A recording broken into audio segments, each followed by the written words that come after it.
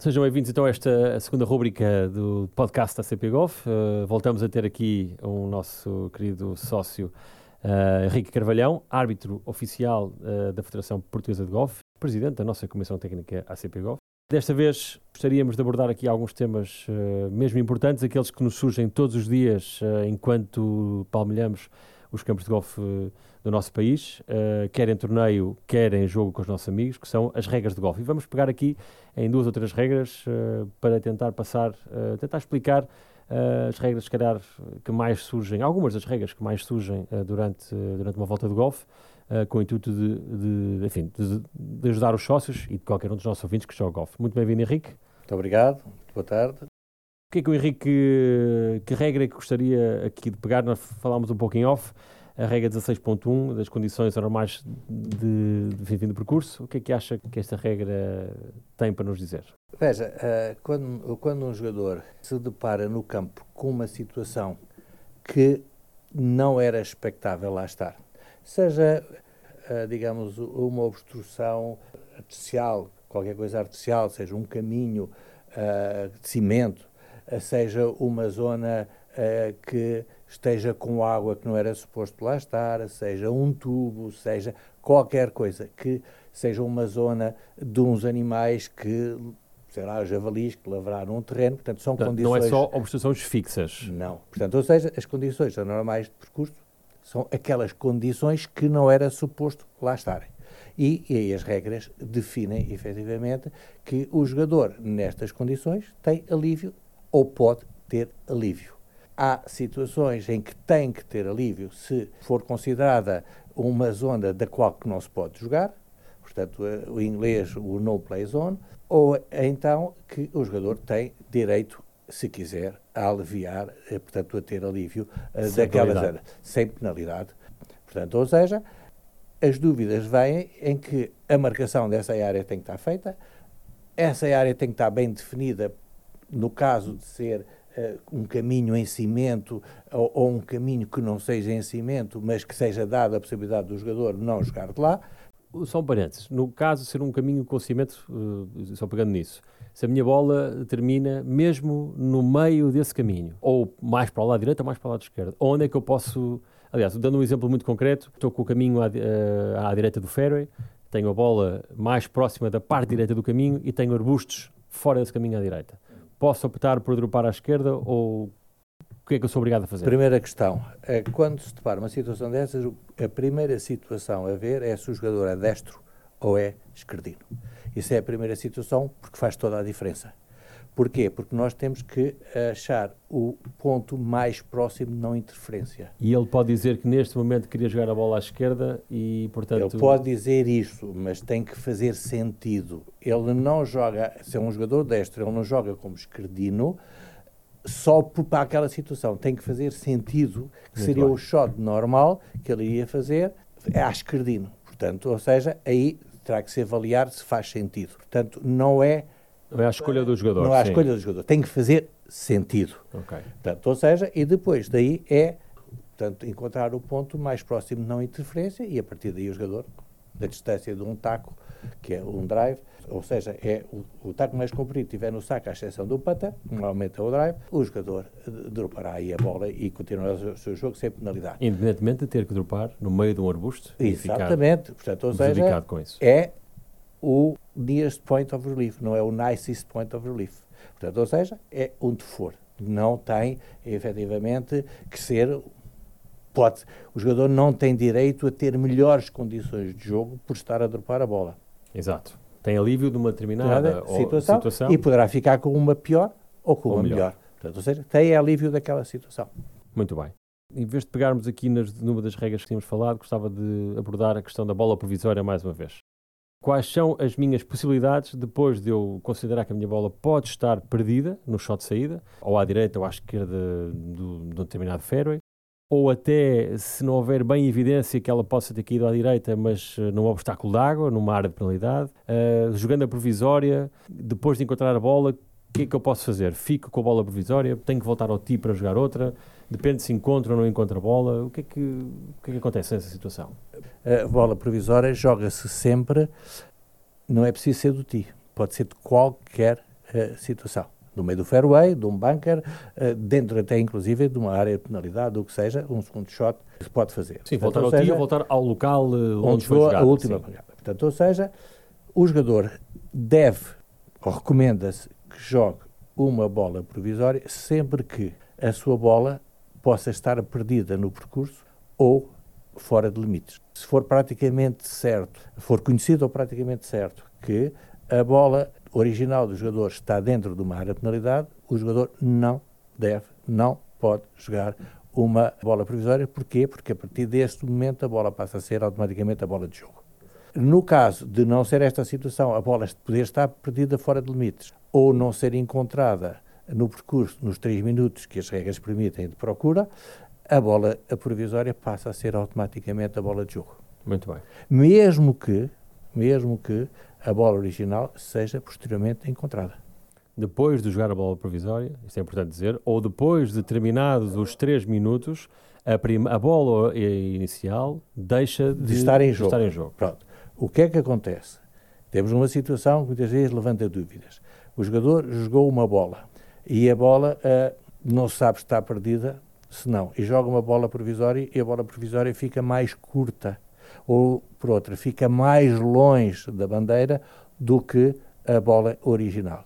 O jogador tem o direito de ir jogando a bola provisória, sem esta bola perder o estatuto de bola provisória, até passar o sítio onde é estimado que esteja perdida a bola original. E, portanto, esta bola não perdeu. Se, efetivamente, o jogador jogar a bola provisória mais perto da bandeira do que é suposto a bola original estar, automaticamente essa bola provisória passa a bola de jogo. A outra, nem que seja encontrada, deixa de estar em jogo.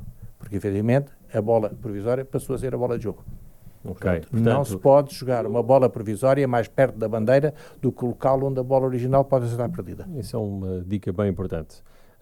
Mesmo que eu esteja mais atrás, utilize uma madeira de fera, por exemplo, vá mais longe e fica mais perto, encontra a bola original ou a primeira bola num determinado local, deixa de estar em jogo. Não deixa. Eu estou a dizer, se a bola original, portanto, se a bola provisória for jogada mais perto da bandeira do que o local onde a bola original é suposta estar. Jogada e não termina. Exatamente. Okay, muito bem. É a bola jogada, não é onde ela termina, é muito jogada. Bem.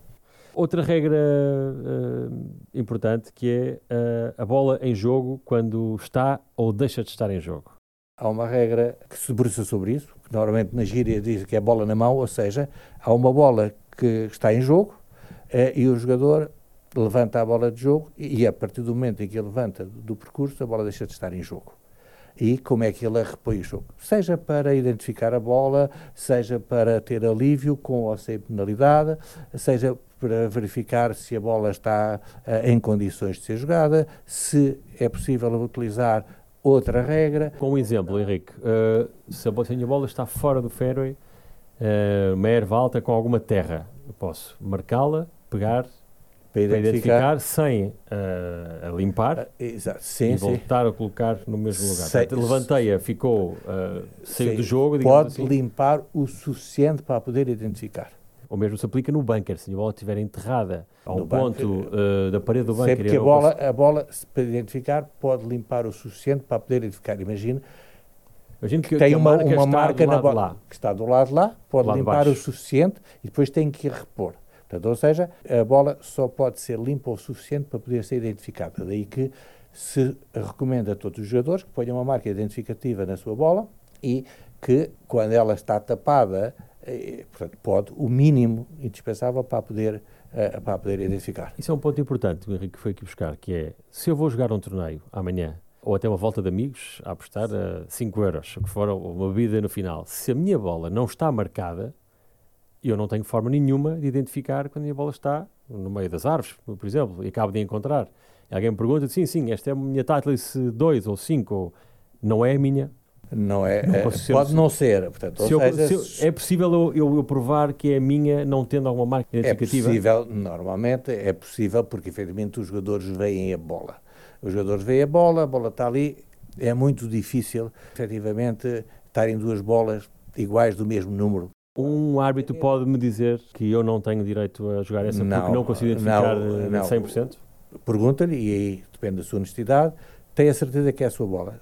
Tenho, sim senhora. Que o árbitro não está para pôr o jogador em dúvida, está ali para ajudar o jogador. O árbitro não é polícia nenhum. O árbitro está lá para ajudar o jogador na interpretação das situações para poder ajudar para o jogo não parar. É isso que está o árbitro não é polícia. Agora, veja o seguinte, vou-lhe dar um exemplo. Está a jogar com uma Titleist 1 ou com uma qualquer outra marca 1 e joga, e a sua bola vai para o meio das árvores. Depois joga outra bola exatamente igual, outra vez para o meio das árvores, como bola provisória. Chega lá e encontra as duas bolas.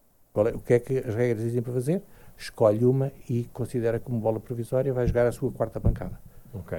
Portanto, ou seja, como não estava marcada, como não pôde identificar, dizer qual era a primeira ou qual era a segunda bola, qual era a bola original ou qual era a bola provisória, as regras permitem-lhe que escolha uma e que efetivamente a considere como bola provisória. E Muito a partir bem. daí, isso está previsto na regra. Baseia-se, portanto, na honestidade do próprio jogador. Exatamente, e neste caso, encontrar as duas, ele não marcou, portanto, as regras permitem isso. E da simpatia do juiz árbitro que nos estiver a ver também. Não, veja, na situação, são situações, digamos, não são subjetivas, são situações concretas, portanto, são situações de facto, não são de juízo, são de facto, portanto, ou seja, é isso que as pessoas se baseiam e, efetivamente, enquanto a maioria dos desportos, os árbitros estão a gerir o jogo, portanto, ou seja, o árbitro decide o que é que se passou. No caso do Golfe não é assim. O árbitro, na maioria, 99% das situações, o árbitro não está lá. Quem lá está são os jogadores, são os caddies, são os companheiros de jogo. Esse é que vira o que é que se passou. Age quando é chamado. Exatamente. Portanto, é chamado para ajudar, efetivamente, a clarificar em situações de facto.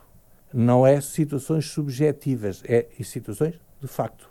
É isso que tem que se ajuizar e dizer o que é que, efetivamente, o jogador, no âmbito das regras, pode aplicar àquela situação, que ele vai ter que explicar o que é que se passou. Muito bem, muito bem.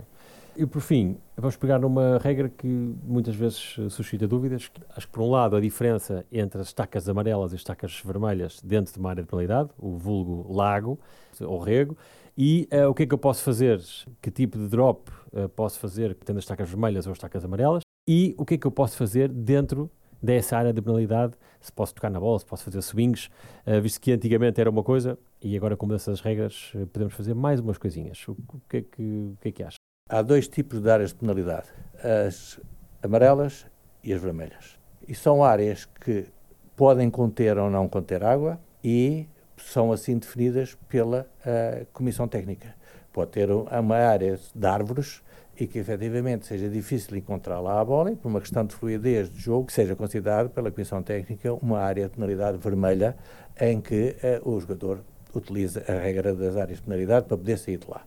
Portanto, isto acontece. Portanto, ao haver duas áreas de penalidade, a única diferença que existe entre as áreas de penalidade amarelas e as vermelhas, quanto ao alívio, é que as áreas de penalidade vermelhas permitem o alívio lateral.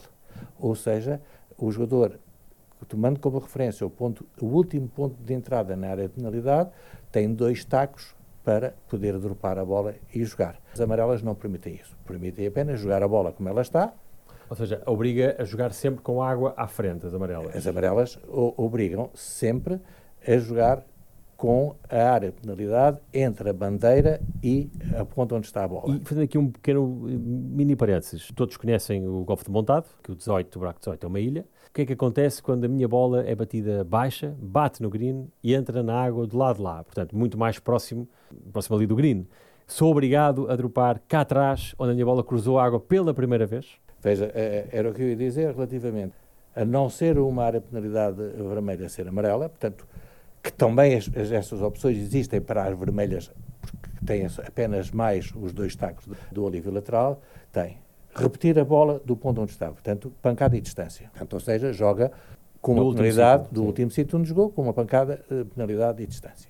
Pode ter uma dropping zone, que é o caso que normalmente nos torneios do montado há uma dropping zone que efetivamente está entre o tee e essa zona e que permite o jogador utilizar essa dropping zone em alternativa a deixar o green, portanto a bandeira e a área de penalidade. é efetivamente deixar na linha da bandeira o ponto da última entrada da bola na área de penalidade em direção à bandeira, para trás, na linha da bandeira, o que quiser.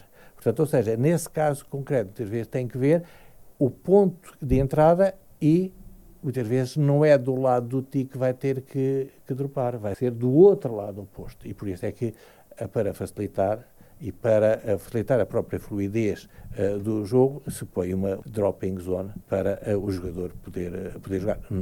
Tem que, na feitura no desenho do buraco, tem que vencer a área de penalidade. Portanto, daí que a dropping zone também tenha que considerar isto e que esteja antes da área de penalidade. Claro. Bem, acho que focámos aqui, não todas, mas 3 ou 4 regras importantes que possam vir a ajudar os nossos sócios no dia-a-dia das suas voltas de golfe. Henrique, foi um gosto tê-lo aqui mais uma vez nos podcasts da ACP Golfe. Esperamos vê-lo brevemente, não só aqui, como num campo Muito obrigado. Muito obrigado, Henrique. Foi um prazer. Boa tarde.